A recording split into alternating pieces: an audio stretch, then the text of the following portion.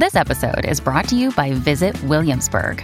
In Williamsburg, Virginia, there's never too much of a good thing. Whether you're a foodie, a golfer, a history buff, a shopaholic, an outdoor enthusiast, or a thrill seeker, you'll find what you came for here and more. So ask yourself, what is it you want? Discover Williamsburg and plan your trip at visitwilliamsburg.com. Dreaming of a better sleep? Tossing and turning is not your destiny. And Ollie is here to help. Ollie invites you to sink into sweet, sweet slumber to improve your mental and physical health and overall wellness.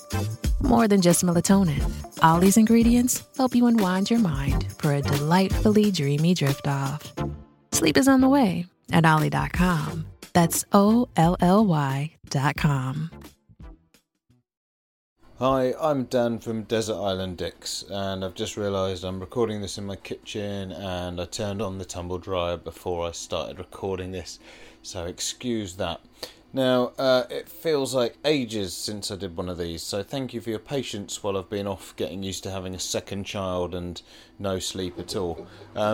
I mean, there's a big chance you've not noticed the little break in the podcast, and to be honest, you know, loads of podcasts just do seasons with a few at a time and then take 6 months off until they do a few more, so, you know, I guess it's not really a big break at all, but I'm happy to be putting these out regularly once more, and this episode I'm joined by comedian Russell Hicks, who was brilliant. Particular highlights for me include the cough medicine story and what happened when he had to look after his ex-girlfriend's pet bird. I'm going to leave those cryptically hanging, because obviously right now you're not going to know what I'm talking about, but when you get to those bits in the podcast, I'm sure you will agree that they're really funny, and from then on you'll know that you can always trust me. And I think that's worth having in a podcast. As always, if listening to this makes you want to have your own say on who and what you think is a dick, then let us know by emailing us the people and things you hate at dickspod.com/contact, or give us a shout on Twitter or Instagram at dickspod, and we could be reading them out in the companion podcast to this, Compact Dicks. Please do subscribe to this podcast and leave us a rating and a review. The subscription part, of course, means that you'll never miss an episode, and we've got some really good guests lined up for the coming weeks and months, which I'm very, very excited about, but I'm not going to tell you who just yet because I get nervous about jinxing it, so it'll just be a nice surprise. And I think that's it. Okay, here's Desert Island Dicks with Russell Hicks.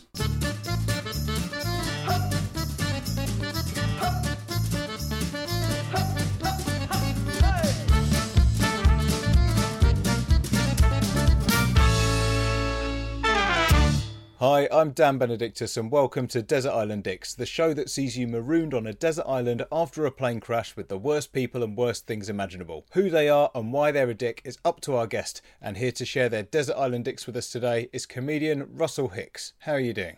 I'm doing good, man. How are you? Good, yeah, all things considered, you know. Thank you for having me on.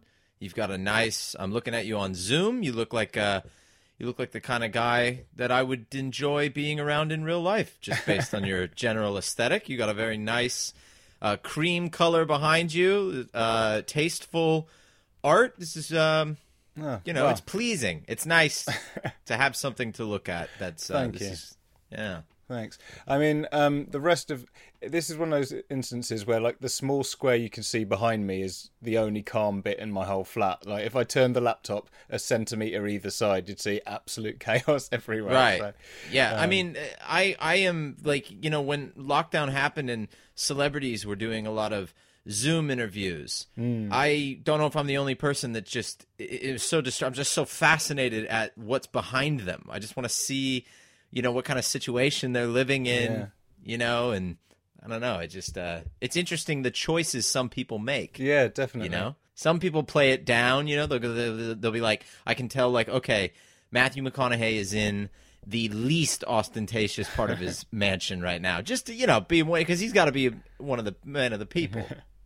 Yeah. I feel like with me, I just have so few options. Like, at the minute, I've got 2 kids in the other room. It's like in my bedroom or the kitchen, and the kitchen's too close to the noise, so you've basically got my bedroom.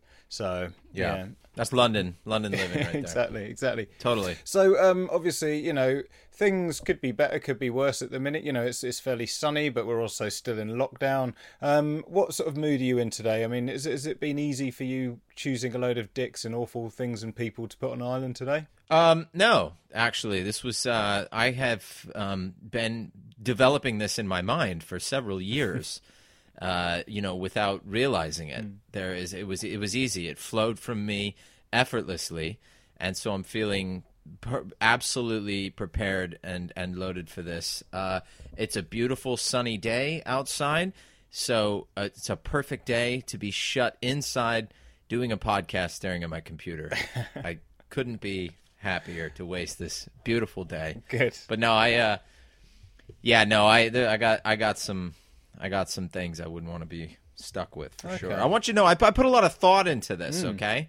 Because, Desert Island Discs, all right, which you may not be familiar with, was a podcast, a radio show. It existed before you, and I would listen to that.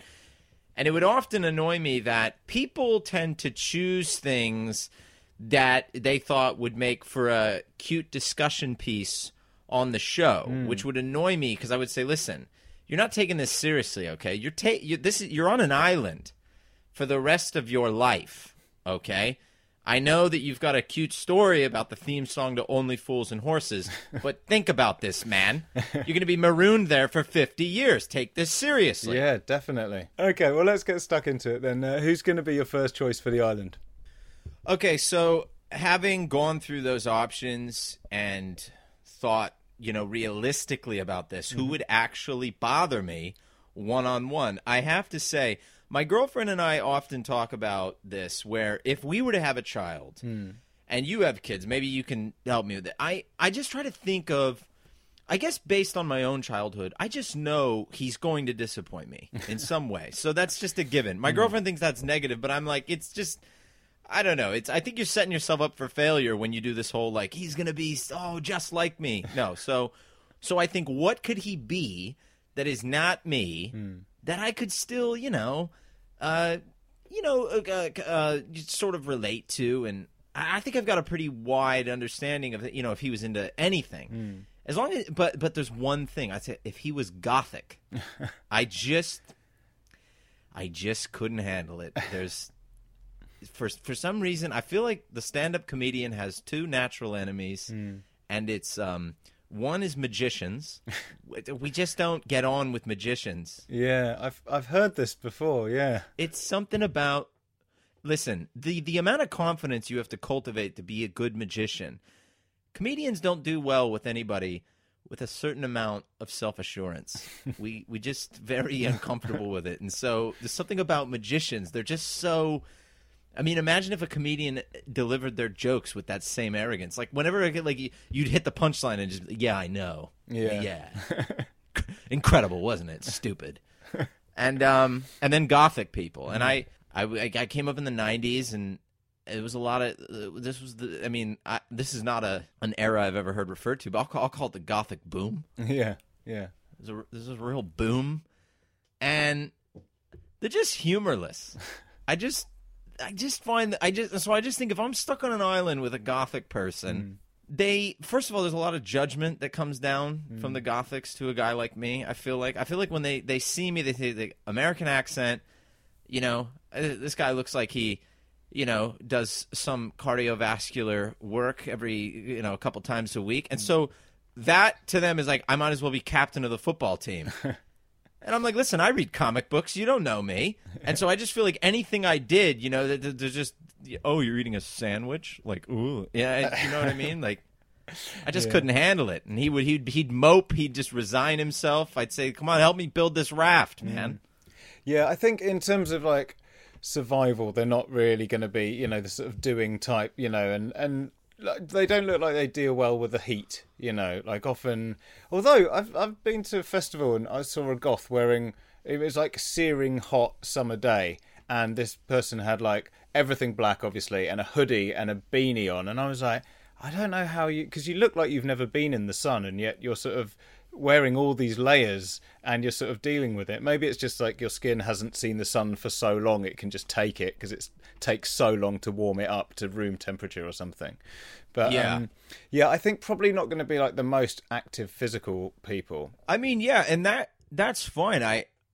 This isn't, and I want to make this clear. This is because I think this is not a bullying perspective I'm taking in any way. I have no problem with people who are just want to be left alone and nerdy, but I think it's just, there's something, like I said, I've always just found something very humorless about, I like things to, like in my music or something, there's a bit of a, I don't know, there's a certain tone to it, like some kind of wit, some sort of, but I mean, what do they, you can't even hear what they say. It's all just, I don't, how can you be, like Danish death metal? And I don't know. I just, there'd be nothing for me to relate to there, I don't think. I once, years ago, about 25 years ago, I worked in this factory in the southeast, and it was like loads of really nice people worked there, and one of the main bosses was he's called Big Steve, and he was like someone who's called Big Steve, you can sort of imagine the type. He's like nice, jocular, outgoing fellow, like real sort of pillar of the community, coached the under-10s football team, like loved his sport, played darts for the county, this kind of guy. And his son was this like really skinny, weedy goth. He used to just love getting stoned all the time and like barely spoke. And it was also really nice, but it was like you could just tell this guy, Big Steve, like it was just as far from him as you could possibly get, and you could just sort of feel that he would have, even though they got on well and seemed to have a good relationship on the surface, probably would have been happier if he like would ever see his son kicking a football or something, which was obviously never going to happen. And that's the thing, is like if I had a kid, like I think because I think if he's nerdy about anything, like I can just relate to that because I get so nerdy about, I just love being obsessed, taking something to a crazy degree. Like if he was, but if he was that way with gothic stuff, I just think, I'd have to try to get into it, and I don't know what, I just don't enjoy Trent Reznor. I don't know, maybe I could get into that, Yeah, and I think on an island as well, like for it to sort of work, you kind of don't need people who want to go off on their own and think, you want like can-do attitude, you want like, kind of getting everyone together, like buoying your spirits, making everyone happy, like, right, yeah, let's do it, come on, like a can-do attitude. Well, like I was always into the kind of music like punk when I was a kid, was like, it was like the music was about, you're a loser. Like it was sad. It was like, yeah, we're losers. Everything sucks. But it was funny. And that's kind of like what a comic is. I don't know. That's like my perspective. It's just like, if it's, things are so totally shit, but like but ultimately this is like funny. Like we're just gonna, whereas the gothic music, like you listen to 9 Inch Nails, it's like things are shit, no punchline. It's just, that's it. And then the song ends, and you're just like, come on, man, I need to break the tension a little bit here. Yeah, fair enough. Well, I think it's a good choice. And yeah, I think, in other situations, as you say, it might not be so bad. But yeah, just stuck on an island, I think a goth in a very miserable mood is absolutely not what you need. So I think it's a fair choice. It's a fair choice. Who would be joining you then? Who's your second choice? All right. By the way, I'm just nervous at the backlash. I feel like somewhere, goths don't listen to podcasts though. Let's be honest. See, I feel like goths are generally fairly like easygoing. I don't, like I could be wrong. I did befriend one goth once. I went to a Christian camp. My parents sent me to a Christian camp for like 5 days. And in that situation, I was absolutely overjoyed to see a goth. And he was the only one. And so me and him just hung out the whole time. It was brilliant. I mean, I just the hats off to this guy. He's in the midst of this absolute kumbaya Jesus camp, and he had the audacity to wear a pentagram on his chest. I said, now that guy's got a sense of humor, and he did. Yeah, so, no, fair enough. So I'm wrong. So I'll be stuck with him then.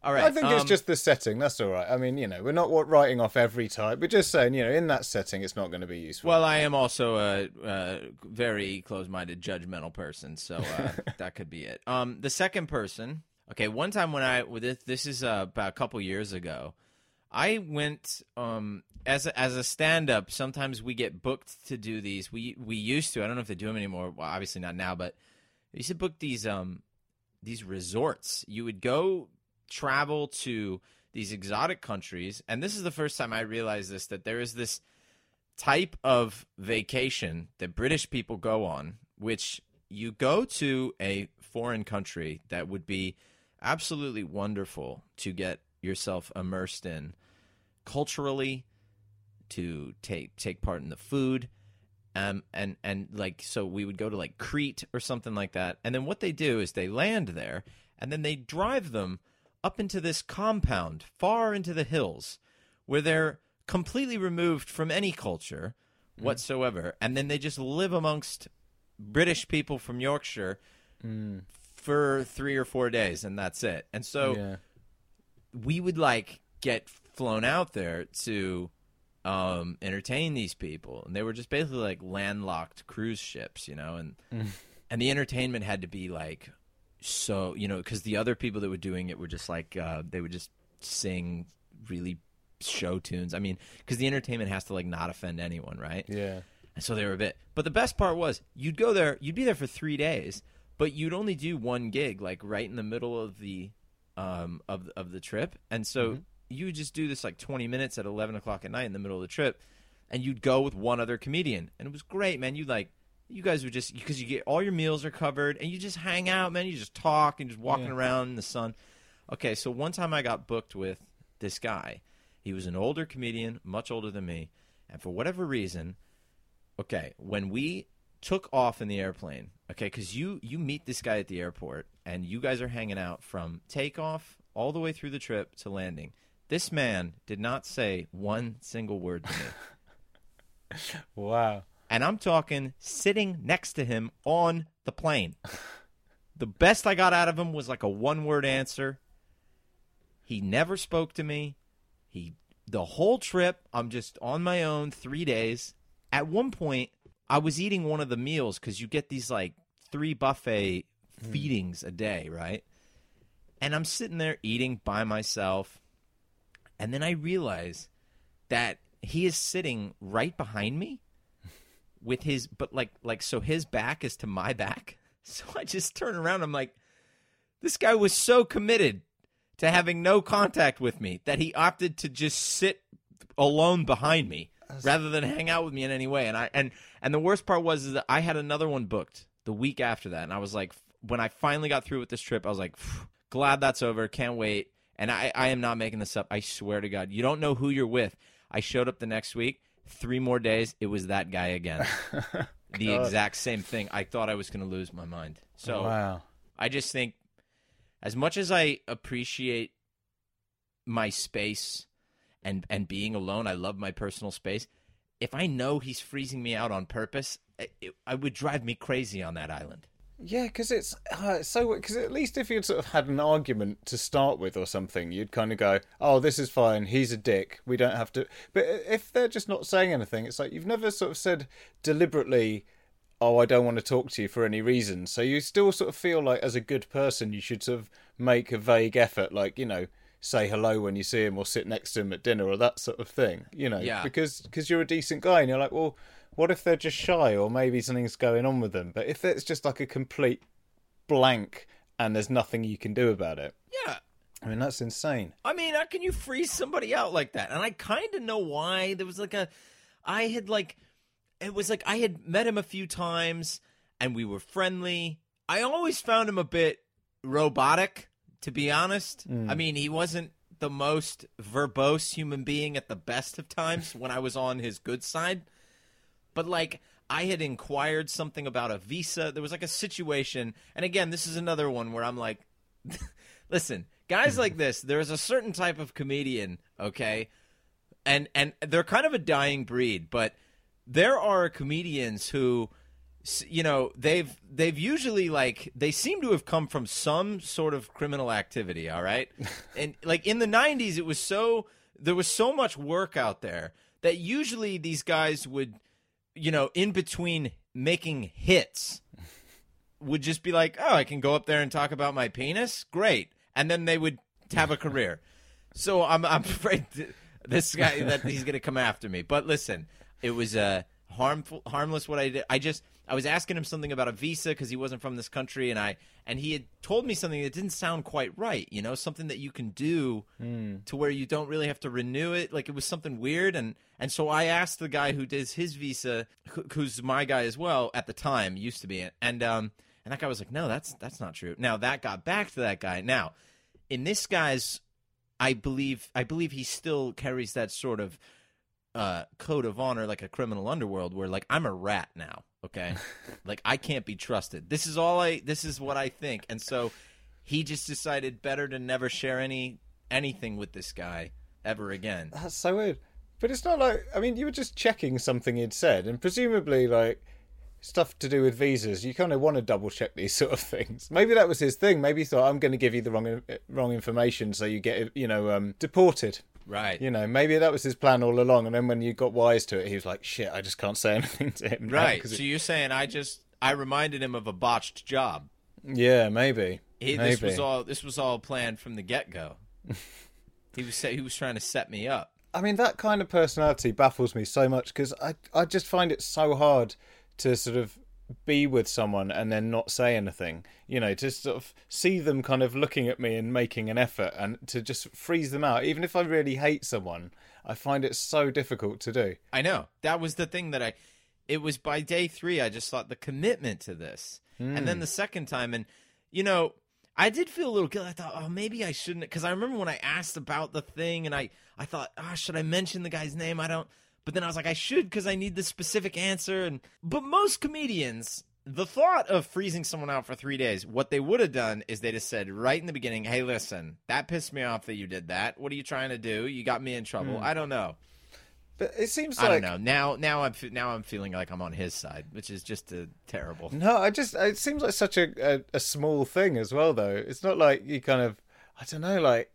If you'd sort of come along and then taken all his work or something, but just like because you checked on something he'd told you because you thought it was wrong. It's not like, I don't know, it's such a weird... I mean, that sort of attitude on a desert island, it feels like he's never going to crack as well. You know, he'll like turn up to the island, oh fuck, it's that guy, we're on the same flight again, but this one it's crashed and we're stuck together on an island, and this is it for now. I've got a goth who's sulking and isn't in the mood to chat, and I've got this guy. And yeah, I mean, talk about between a rock and a hard place. I mean, that's they're going to team up for sure. The goth and him will team up. Yeah. Absolutely. And there's no way this guy's going to crack for sure. And I would lose it because I need some kind of connection. I would just end up shouting and screaming at him. I'm sorry. Please. Oh, man. Yeah, I think I wouldn't be able to handle that at all. I mean, that's the sort of thing that you'd end up just killing him, and then with his dying breath, he'd be like, no, I'm just shy. I didn't mean it, you know, or something. But he's like, why didn't you fucking say so before I caved your head in with this rock? I would love that if it turned out that he was just painfully shy. It doesn't sound it. It sounds like he's just a complete dick. So I think it's a good choice. Yeah, but I have to respect, like, at some level, the comedian in me respects his commitment to the bit. He just stuck with it. Yeah, fair enough. So yeah, that wouldn't be able to handle it, man. No, I mean, I hate him. I'm also really curious as to who he is. I might have to ask you afterwards to find out his name. You can ask me afterward. I hope he doesn't hear this podcast. Okay, who's going to be joining the three of you then on the island? Who's your final choice? All right, so when I first moved to this country, I got on a train, and I didn't really know the procedure, so I was very, I bought my train ticket. I bought it at the exact time I needed to go. I didn't know open returns, coming or going, and it had a seat number, and I said, okay, and I got on the train, and it was a totally empty carriage. It was like in the middle of the day, but I had a seat number, so I thought I've got to sit in the seat. So I went, and the only person in the carriage was sitting in the seat next to me, and I sat down right next to this guy, and I'll never forget, he just puts his book down, still looking forward, and really loudly just goes, "Really? The seat right next to me in an empty carriage?" And I was like, what? And he just went, "Move." And I was like, oh, okay, I guess. And so that's I learned the hard way there that that you can sit anywhere on an empty train.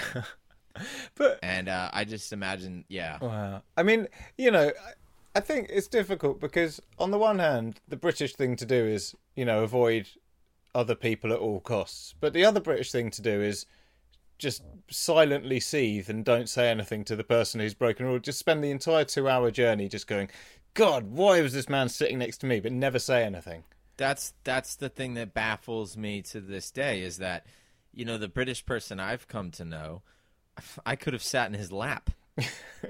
And he would have just, at the most, breathed heavily, intermittently throughout the journey to just let me know he was a little perturbed. But this guy, I must have caught him on the wrong day because he both barrels in the face. And I was like nervous. I was like, really, I was in a new country. I didn't know what to do. Yeah. And so I just think that guy is, and I'm pretty high strung, that guy would be a nightmare to be in close quarters with. I just imagine constantly just, he's the guy who ate all the coconuts? And he had attitude. He had real sass on him. Yeah, no, it sounds like it. It's so hard in that sort of situation for you, though, because I've been in countries where you just kind of think, well, yeah, there's loads of space here, I'll just do whatever. And then people on trains are generally, like the people who work on trains tend to be kind of jobs-worthy types. They're kind of, oh, well, this ticket is slightly wrong, so this is all wrong. So there's been loads of times where I think, well, surely I can just sit anywhere, and then you get into trouble or like threaten to kick you off the train because you're not sat right next to wherever it's meant to be. And those sort of things, they do play, especially in a new country, they sort of play on your mind, and you're like, well, I think it's okay, but what if it's not? Oh, God, I can't be bothered. I'm just going to be awkward and sit next to this person. Yeah. And I think these people you're putting on this island, I think you're really getting off to a spectacular start with these, because this collection of people is just so uncomfortable. Like, sometimes people pick someone who's just like, okay, you're just like a mean old bastard or whatever. But I think the interplay between these three characters we got is just so uncomfortable. It's making me feel nervous already. I mean, it's perfect. Yeah. I'm tense. I am tense at the idea. I mean, if I'm really on this island, I've already jumped in the water by now.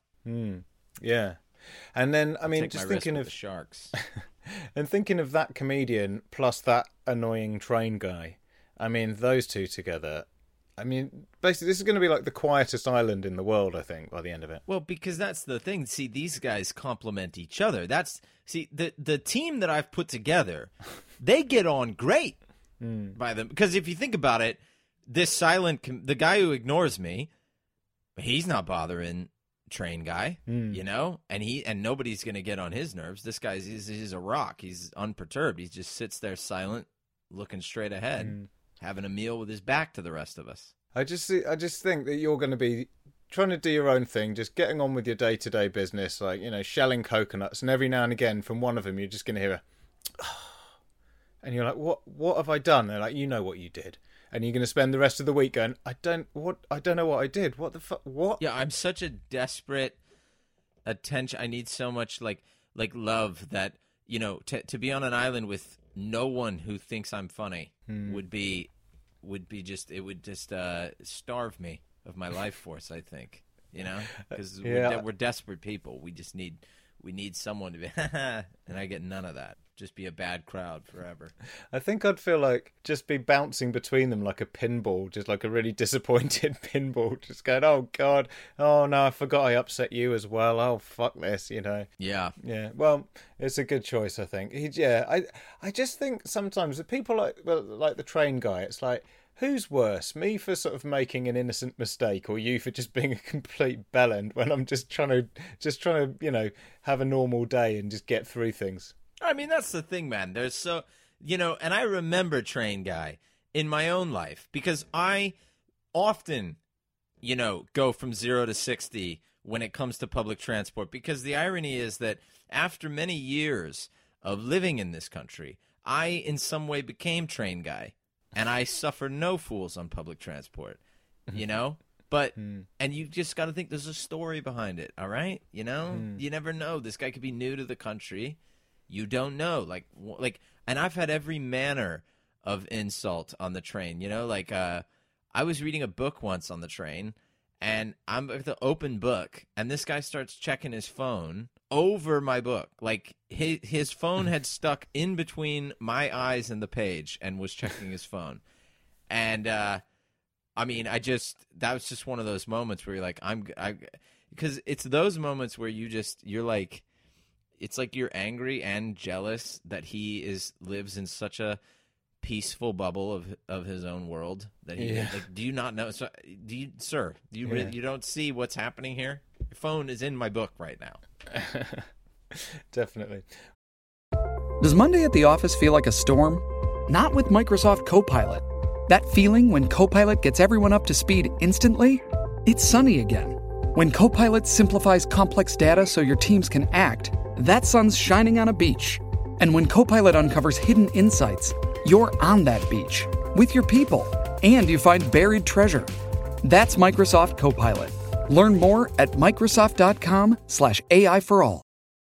Shipping can make or break a sale, so optimize how you ship your orders with ShipStation. They make it easy to automate and manage orders no matter how big your business grows.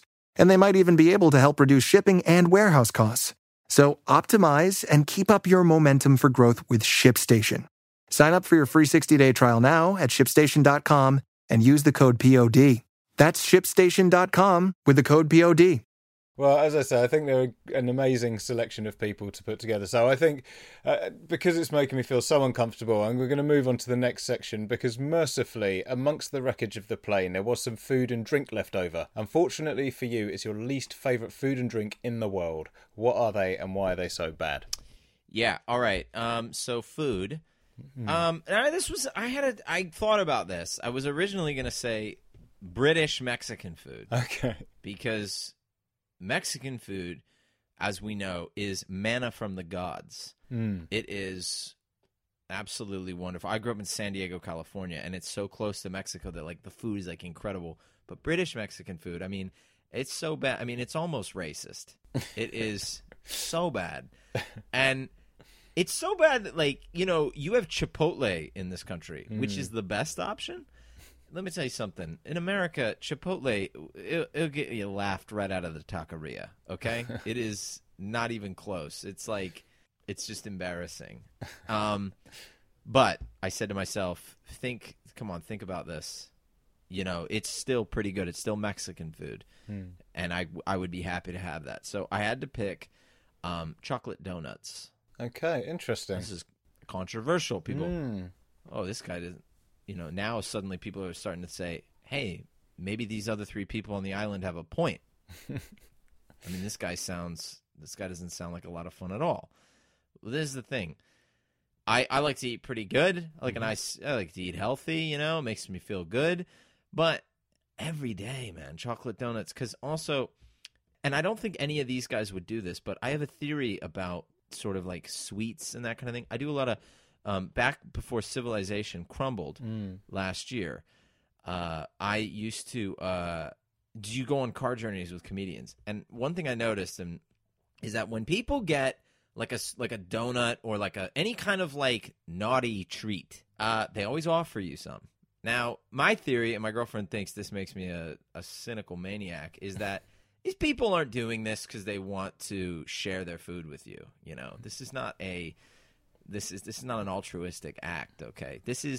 They feel guilty eating this crap, and they want to drag someone in with them, so they feel better about themselves. Yeah, maybe. So this is my theory. I don't know, but I don't think anyone would offer me on this island because. Yeah, I think probably not with the people that you've picked, but I mean, let's say there's just enough that's piled up around you for everyone to have some. I just think, it's, you know, most things that are a treat are things that you couldn't eat all the time. You know, like the stuff that you kind of want to get stuck with is just like plain rice or something like that, you know, just something really boring but will sustain you. But the sort of interesting stuff is the stuff that's going to really piss you off after a while. We're like, when it's really hot and you've just got a sticky chocolate donut, probably with some sand on it, and that's all your food all the time. Completely. I mean, that's horrendous. And I think now as well with like, especially things like Krispy Kreme donuts, they've got that sort of, you know that style of food where it's just like, yeah, and then put some more on, and then hey, and what if instead of sprinkles it was like crushed up biscuits on it? You know, it's like they've kind of,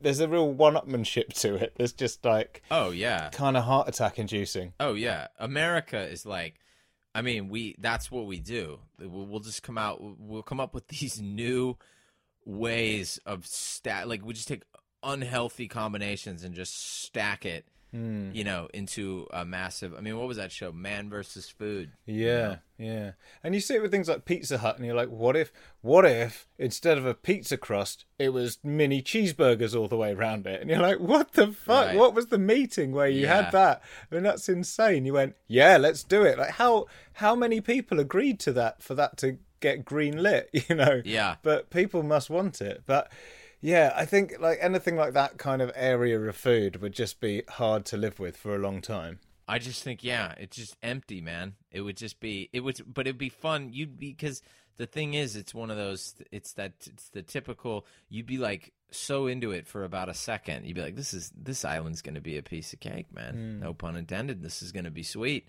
And then about just by the second meal of just donuts, you'd be like, I can't do this anymore. Yeah, at first you're like, well, we got donuts, you know, things are looking up. And then, yeah, you're right, it wouldn't take long at all.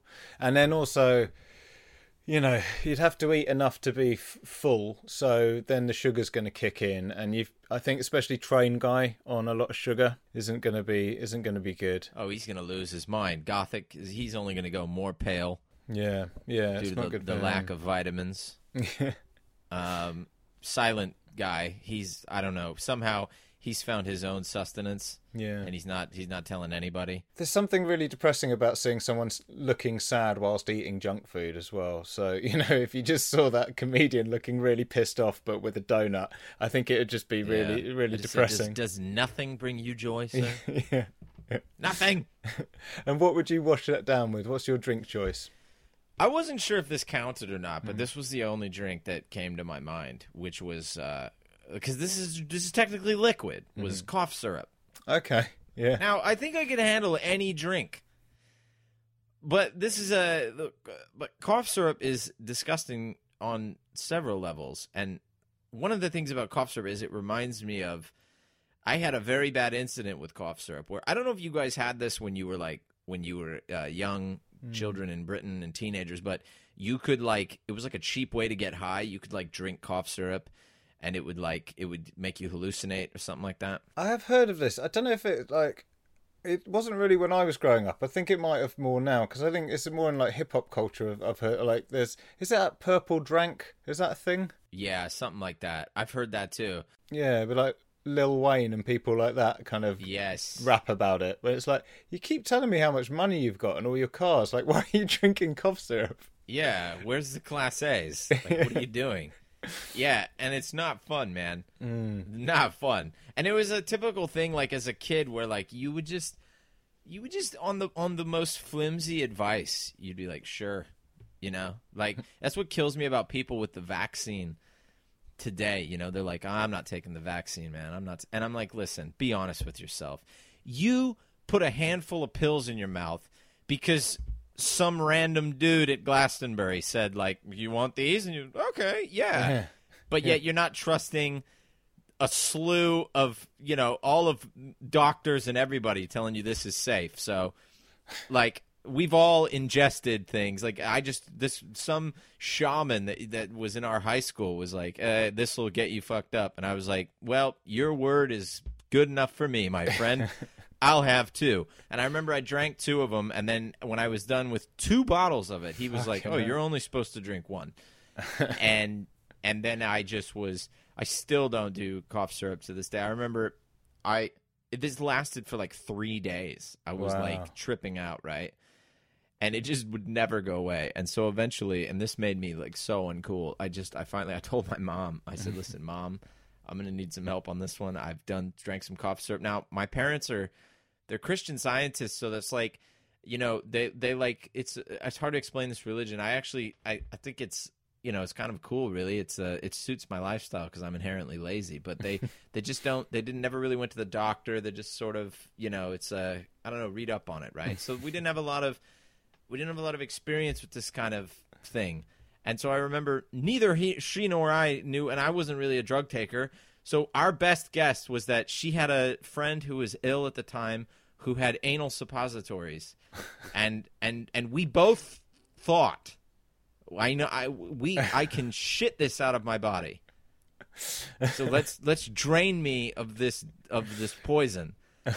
And listen, your life has never reached the levels of rock bottom that I was at as I was sitting on the toilet with my mother outside asking me, is it done yet? As I'm hallucinating still and just like having an explosion like the frickin' Manhattan Project was coming out of my rectum. So but that was fun. Oh my god. So wow. that stuff that's just got a bad aura. Yeah. Stigma on it. Well, I think that's I don't know what to say about that. It's an amazing story. I'm very glad that that wasn't available when I was growing up, or it hadn't reached these shores yet, because that sounds horrendous. Yeah. No, it was horrendous, but it was kind of good because I never really did drugs after that, And you never had a cough, so. And I've never had a cold since. Go figure. I'm still, but you are a dolphin right now, so it's had that side effect. Oh well, yeah. God, that sounds awful. It's the sort of things when you're young and you don't appreciate like how to make anything, like like getting drunk for the first time and you just go, well, I'll mix this and this and this. That's a cocktail. Oh my god, this tastes so disgusting, but I have to get through it. At no point just thinking like, what if I made it less strong and had more of them and mixed it with juice or something like that? It's just like the teenage quest to get high in any way. It's ridiculous. It's just insane. What were we doing? Yeah. Oh man. Okay, well that's your food and drink choice, and I think very strong. And, now, fortunately, you won't be without entertainment on the island. The plane's entertainment system continues to work, but just your luck, it only has 2 working settings. One is your least favourite film of all time, and the other is your least favourite song. What are they and why? Yeah, okay. So, all right, least favorite film. Now, I thought about this again. Redundant, but I really put some effort into it. There's so many films that I think, all right, if you had to watch this over and over again, you could find something in it. Like, I just watched a movie. My girlfriend made me watch this movie Last Christmas recently, and it was I have a big annoyance with this theory. I absolutely hate when people say like, I like to watch things that I just don't have to think or something like that. Like as if quality programming is, that is escapism to me. I'm watching Last Christmas and I was thinking constantly. I was thinking, why did this get made? Why can't I sell a script? Why is this even happening? I was not escaped at all, right? The worst movie, though, that I ever saw in my life, and that also has a stigma attached to it, was around the same time as the cough syrup. It was in that period of my life, but this is before I'd quit doing drugs. Back in the early noughties, I don't know if it's still that way with the kids, but when you bought weed from someone, people who sell weed are strangely desperate in a way. They couldn't accept, at least the guys I bought from, that this was a business transaction. They needed to know that your relationship meant more than just buying marijuana. So every couple of purchases, you had to like fake hang out with them for a little bit, like 45 minutes or so, because otherwise it was like unethical. They would get, oh, you're just leaving? Like, yes, we're not friends, sir. You're weird. And so I remember, it was that time I was like, oh, I got to do the hangout. And I bought weed from this guy. He lived in kind of like a basement, and I just remember sitting there with him in this dingy basement, and we had to smoke a joint together. And I'm going to tell you right now, before I met comedian Silent Guy, this was the person I had the least amount to talk to about, okay? And I just remember sitting there saying nothing while this movie played on the TV, and it was Battlefield Earth with John Travolta. Are you familiar with this film? Is that the one where he's dressed up like an alien? He's like it's like an alien John Travolta. Yes. Yeah. let me tell you something. Look, some movies are so bad that you can find that they're like enjoyable. This movie is so painfully bad. It hurts to watch this. John Travolta is dressed in like 7 hours worth of makeup. He looks ridiculous. Honestly, he's kind of like the Predator. If the Predator were like a homeowner and just a suburban, like he's been like domesticated and he's just boring now.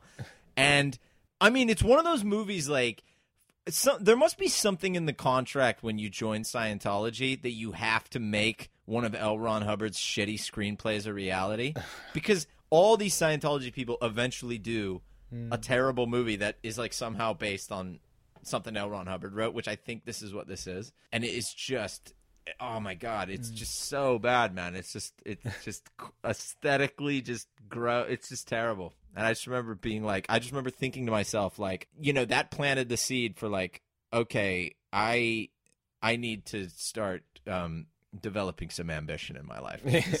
This cannot be where I am forever. I think there was definitely a time where I think nowadays, if there's a famous person playing some kind of alien or monster, CGI and makeup is at the stage where they don't need to look like the actor. I don't know, you could have like someone as famous as Leonardo DiCaprio or John Travolta and you wouldn't know it was them. But I think back then, they'd still have to show it was John Travolta, and maybe they shouldn't have, and it just makes it even worse because you can't sort of displace your disbelief at all because you're like, why is John Travolta wearing that? Why is he blue? Yeah. It's like, this is fucking stupid. Like, just have him in a mask and not have John Travolta, or just not show his face and we know it's him. No, there's certain roles that you just don't cast a star. Yeah, it's like, I can't take this serious. And I think Alien, you know what I mean? Like, what if like Jack Nicholson was Chewbacca? It's like, it's distracting. Just, you're an alien. Just get a no name for that. Yeah, definitely. Yeah, I think, because that was sort of, like, John Travolta's career is very sort of up and down, isn't it? Like, there was a point where, because that was probably, was it before or after Pulp Fiction? Because then he was suddenly cool again, but he did a lot of just sort of shitty films. Yeah, he's interesting. He's one of those guys who, he's like Robert De Niro, where I'm like, they're like a really powerful weapon, but they need to be wielded by the right person. Because when they're left to their own devices, they make absolute crap. Like Travolta, put him in the hands of Tarantino. Whoa. Like that is honestly the only role I've ever enjoyed John Travolta in. And I enjoy him. It's crazy because I enjoy him like immensely. I'm like, this is the greatest actor ever. And then in everything else, he's just ridiculous. He's just this weird, like in the Battlefield Earth, he's still Travolta. He's like an alien. He's like, ooh, hey, Sandy, come on, blow the planet up. It's like, he's not even trying to be an alien. Yeah, he's kind of, I feel like he gets away with a lot though, doesn't he? It's like if you say John Travolta, people think cool guy, I think, but if you sort of went through everything he's done, it's like the odds are stacked against him, really. But he's kind of, whereas, I don't know. When he's good though, like, what's actually a good movie is Saturday Night Fever. You ever watch that? Yeah, I tell you what, that's a lot darker than I expected. Like, I thought it was going to be like, hey, disco dancing, I got my white suit on, and it's like, it's really gritty, isn't it? It's like, it's quite a shock when you first watch it. You're like, this isn't all Bee Gees and light up dance floors. This is kind of like all right, inner city sort of gritty stuff. Mm-hmm. Yeah. But Battlefield Earth, man. I mean, it's just brutal. Yeah. I don't remember getting through it. I remember just counting the minutes, being like, when have I established that good hangout, man? Yeah. Oh, I've just remembered. I've got to go and spend some time with people I actually like. But you can't say that. No. Yeah, any film that's like that, where it's like, it's so bad, it's just bad, and there's nothing funny about it. I think that's the real sort of creme de la creme of shit stuff to be stuck with on an island. So I think it's a good choice. What would your song choice be? So I didn't even know the name of this song. I just knew it as the song that goes da da da da da da da da da, and it's by these guys. I know now it's by the Fratellis. Yeah. Now listen, I will say this about the song. Every time I bring it up, the song will then be in my head for the next half an hour. So okay, listen, nothing against these guys, but I will say this: whenever that song breaks out, I have always been in a situation where I'm like, well, someone's about to vomit on me. Yeah.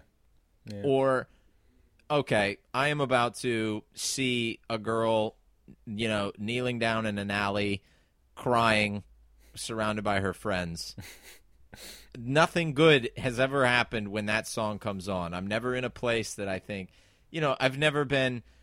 I'm not in the library when that song starts playing, and so I just think, and people always lose their minds at it, and it's got negative connotations to me, is all.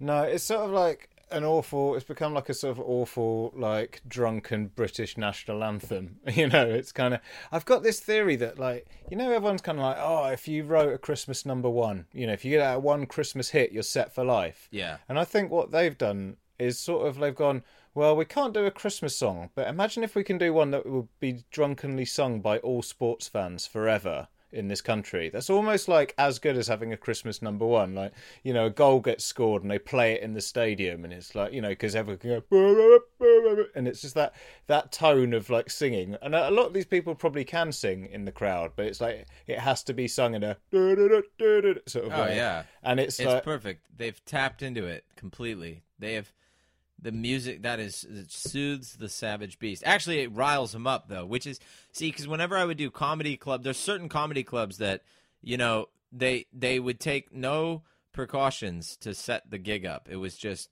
like the comedy was the last thing on their mind. They'd be like, let's serve food. These people are here for that. And so, one thing I learned, I used to do that, the boat show. There's this boat show that CKP used to run. And I used to say to the girl who ran it, like, her pre-show music playlist was it was an art. And that's when I realized, that kind of stuff, like, really is important for a gig to go well. Like, the pre-show music, like, I've done gigs where they just were, the pre-show music was that Adele song, that really, that, like, no one like you. And I'm like, what are you doing? Like, but the other side of that coin is freaking that da-da-doot song, and guys are tearing their shirts off. They're just, like, raging. I'm like, this is not the energy we want in the room right now either. So. Yeah, it just sort of, if you hear, it's just one of those things, you always hear it from a distance and sort of shudder a little bit. It's like, oh God, it's like distant thunder, you're like, oh God. You change your direction. You're like, oh, okay, do it that way. I'm going to go this way. Yeah, we're like, oh, this place looks all right. Should we go in here? No, let's not go in here. Let's just, it doesn't matter. We'll just go to a Pizza Express and just drink there or something. Is there anything that's not this? Someone's getting punched in there, for sure.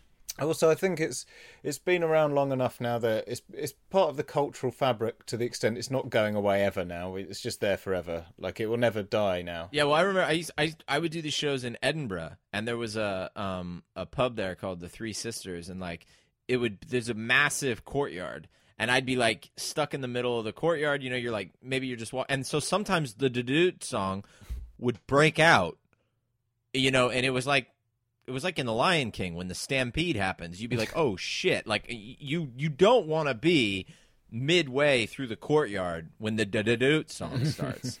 And you never knew it was going to happen. Things were normal before then. Like, oh, people are just having a little boogie there. And then all of a sudden, da-da-da, and you're like, shit. And you got to run because, I mean, it's like halfway between dancing and Muay Thai these people do when the da-da-doot song pops on. So yeah, it's just nothing relaxing or fun, or it's too much. It's like, I'm a grumpy old man, and so are you. That's why I like you. Yeah. No, I agree. Good choice. All right, now Russell. Finally, the island is overrun by the biggest dick of all the animals. Which animal is it, and why? And again, I had two options here. The first option I thought was, I used to live with this girl who would just buy random animals. She was my girlfriend at the time, and she bought a hairless cat. Oh man! And listen, this cat, it was a Sphinx, and this thing was $1,500, right? God. And we had a joint bank account at the time. Okay, surprise! She buys this hairless cat, and I just remember this cat was like, it didn't like me from the get go. It never liked me. It had a real attitude, and you have to bathe them. Oh God! Yeah, you have to bathe them. And I would look on YouTube, and the cats that were being bathed on YouTube, I mean, they must have been drugged or something. They were docile. They were letting the water just cascade over their silky skin. When I would bathe this cat, it was like trying to put a drunken Conor McGregor to bed at night. This cat would scratch, jump all over me, man. Like, and so I thought, okay, that would be the worst animal. But there was another animal she bought, and I said, this is the one.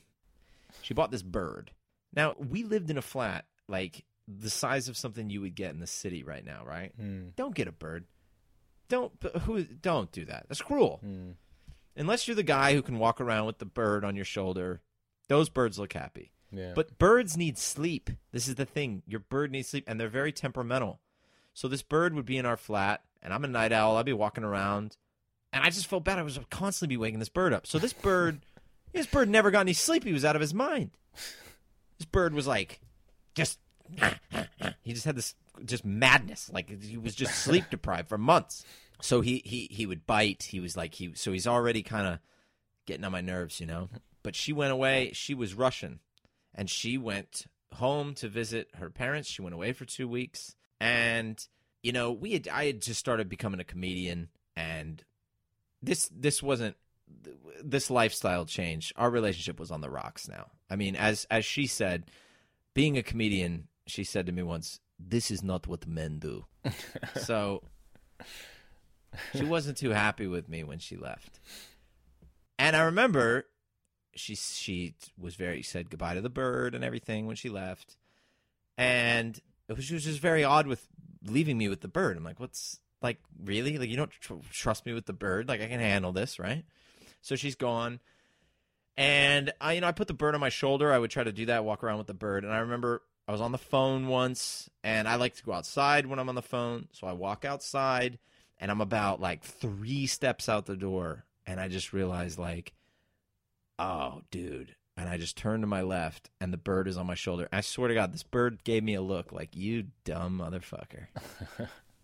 And then it just shot into the air, hovered for a little bit, and was like, I'm out of here. And the bird flew away. And so the next 2 weeks that this girl was in Russia, I spent on this, like, Coen Brothers movie trying to find this bird. And it got weird, man. I put an ad on the internet. Does anyone know anything about this bird? And back then, something, we had Craigslist, but it might be something like TaskRabbit over here or whatever, or Gumtree, you know what I mean? And this guy gets a hold of me, a guy who in San Diego, he would display birds on the beach. That was his thing. He was like the bird guy, and he was like a busker, and you would just come by and see his birds. He's like, I got your bird. Like, I've got it, yellow cockatoo. So it's a yellow cockatoo. And I'm like, okay.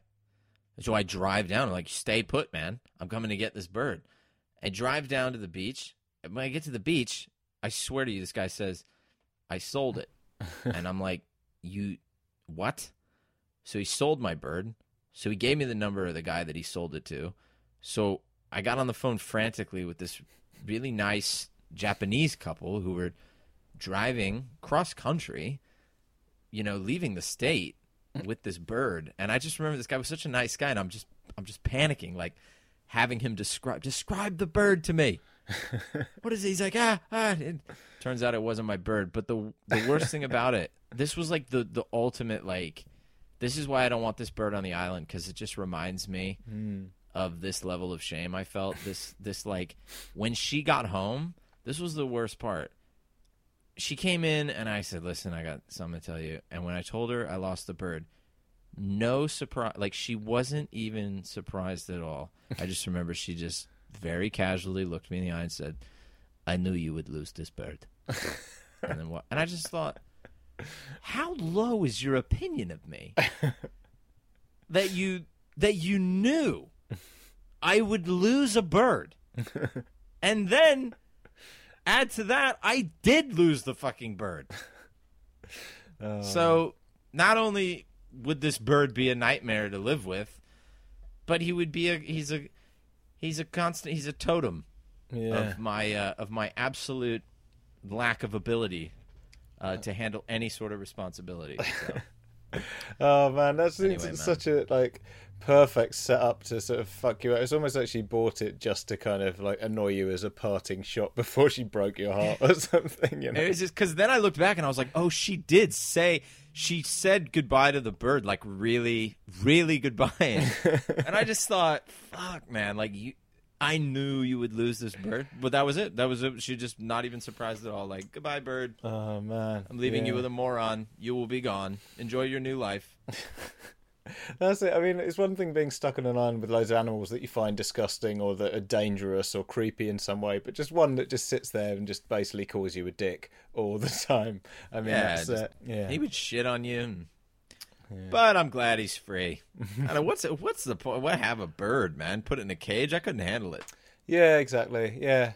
And just resenting you as well for never getting enough sleep. Like, it's weird. You don't think of birds being an animal that like gets grumpy about sleep, but I guess it makes sense. Oh, they need to sleep. And every time I see a guy out there with the bird on his shoulder, you know, you see that in London, just a guy walking. I'm like, man, how do you do that? But I also see people like that, and I always kind of, firstly, I think, God, that'd be wicked, you know, like have a little bird go on the tube, you've got a bird on your shoulder, and it flies off when you go in the shop, it flies back on. That's cool. Yeah. And then I think, I bet that person, like, what, you know, you go for a drink with him and his bird. Once you finish talking about the bird, I bet there's fuck all else to talk about. Like, that's his thing, isn't it? It's like, he's the bird guy, you know, and at first, all the girls like him. You go off and you get some drinks, talk to some other people, and then someone else comes up and says, oh, you've got a bird? Yeah, no, this is my bird. And, like, really casual about it, like, he hasn't got a bird on his shoulder. Yeah. Oh, this thing. You know, it's like, past that, you got nothing, pal, I reckon. So that's what I think of bird guy. You're a one-trick pony bird guy. You know, it's just like having a massive brooch or something. It's a talking point. It's like, you know, but after that, you're like, yeah, I don't think there's much there. That's it. It's hollow, man. It's just, it's totally superficial, those bird guys. Yeah, definitely. Fuck them. Well, look, Russell, I think you've put together a really good selection of people and things to make your time on the island absolutely horrific. So you have nailed the brief. So well done, and thank you very much for that and for coming on. And obviously, you know, at the minute it's, you know, we're still in lockdown. It's a really tough time for comedians. But where can sort of people, you know, keep in touch with what you're up to and see stuff that you've done? Well, I'll tell you what. I've got a TikTok, and you know, I missed the boat on TikTok initially. I'll tell you honestly, I was doing a gig, and there was some young, like there was like some 15, 16-year-olds in the audience. This is right before anyone knew about TikTok, and they were telling me about it. And I thought, man, I could have got in at the ground floor, but I missed that boat. But I'm in there now anyway, and I've been putting up stand-up clips from like I've just got so many. Like old clips, just not even really old, just from this year, just sort of and so go on there. It's at Russell Hicks Comedy, so check that out. Those are coming out like 2 or 3 a week, and that's been going pretty good. So at Russell Hicks Comedy on TikTok. And my girlfriend and I have just recently started our own podcast that, you know, we're going to do through lockdown and perhaps beyond, but we basically, it's called Domestic Disputes. It just came out last week. We're going to do an episode every week, and the premise is simple. We live in a flat together, and she is incredible, got a mind like a steel trap, but she just, as you can tell, I am a belligerent blowhard, and I just sort of have these wild thoughts, and I like them to go unchallenged, but she regularly challenges me, and so we thought, let's just put those... Let's record them and put them out for people. So we argue about all kinds of stuff, like the movie Last Christmas, whether chicken on the bone is better than chicken breast, Matthew McConaughey, Kim Kardashian, all these weird things. So that's out now. You can get that anywhere you get a podcast, Domestic Disputes. So nice one. So go and check it out. Brilliant. All right, mate. Well, thank you again for coming on Desert Island Dicks today. It's been a pleasure. Thank you, man. I had fun.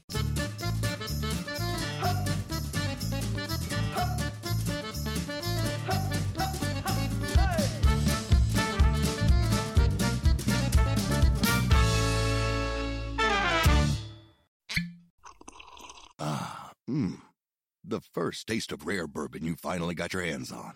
That's nice. At Caskers.com, we make this experience easy. Caskers is a one-stop spirit curator with an impressive selection of exclusive, sought-after, rare, and household names in the realm of premium spirits and champagne. Discover the top flavors of the year now by going to Caskers.com and using code WELCOME10 for $10 off your first purchase. Get $10 off your first purchase with code WELCOME10 at Caskers.com.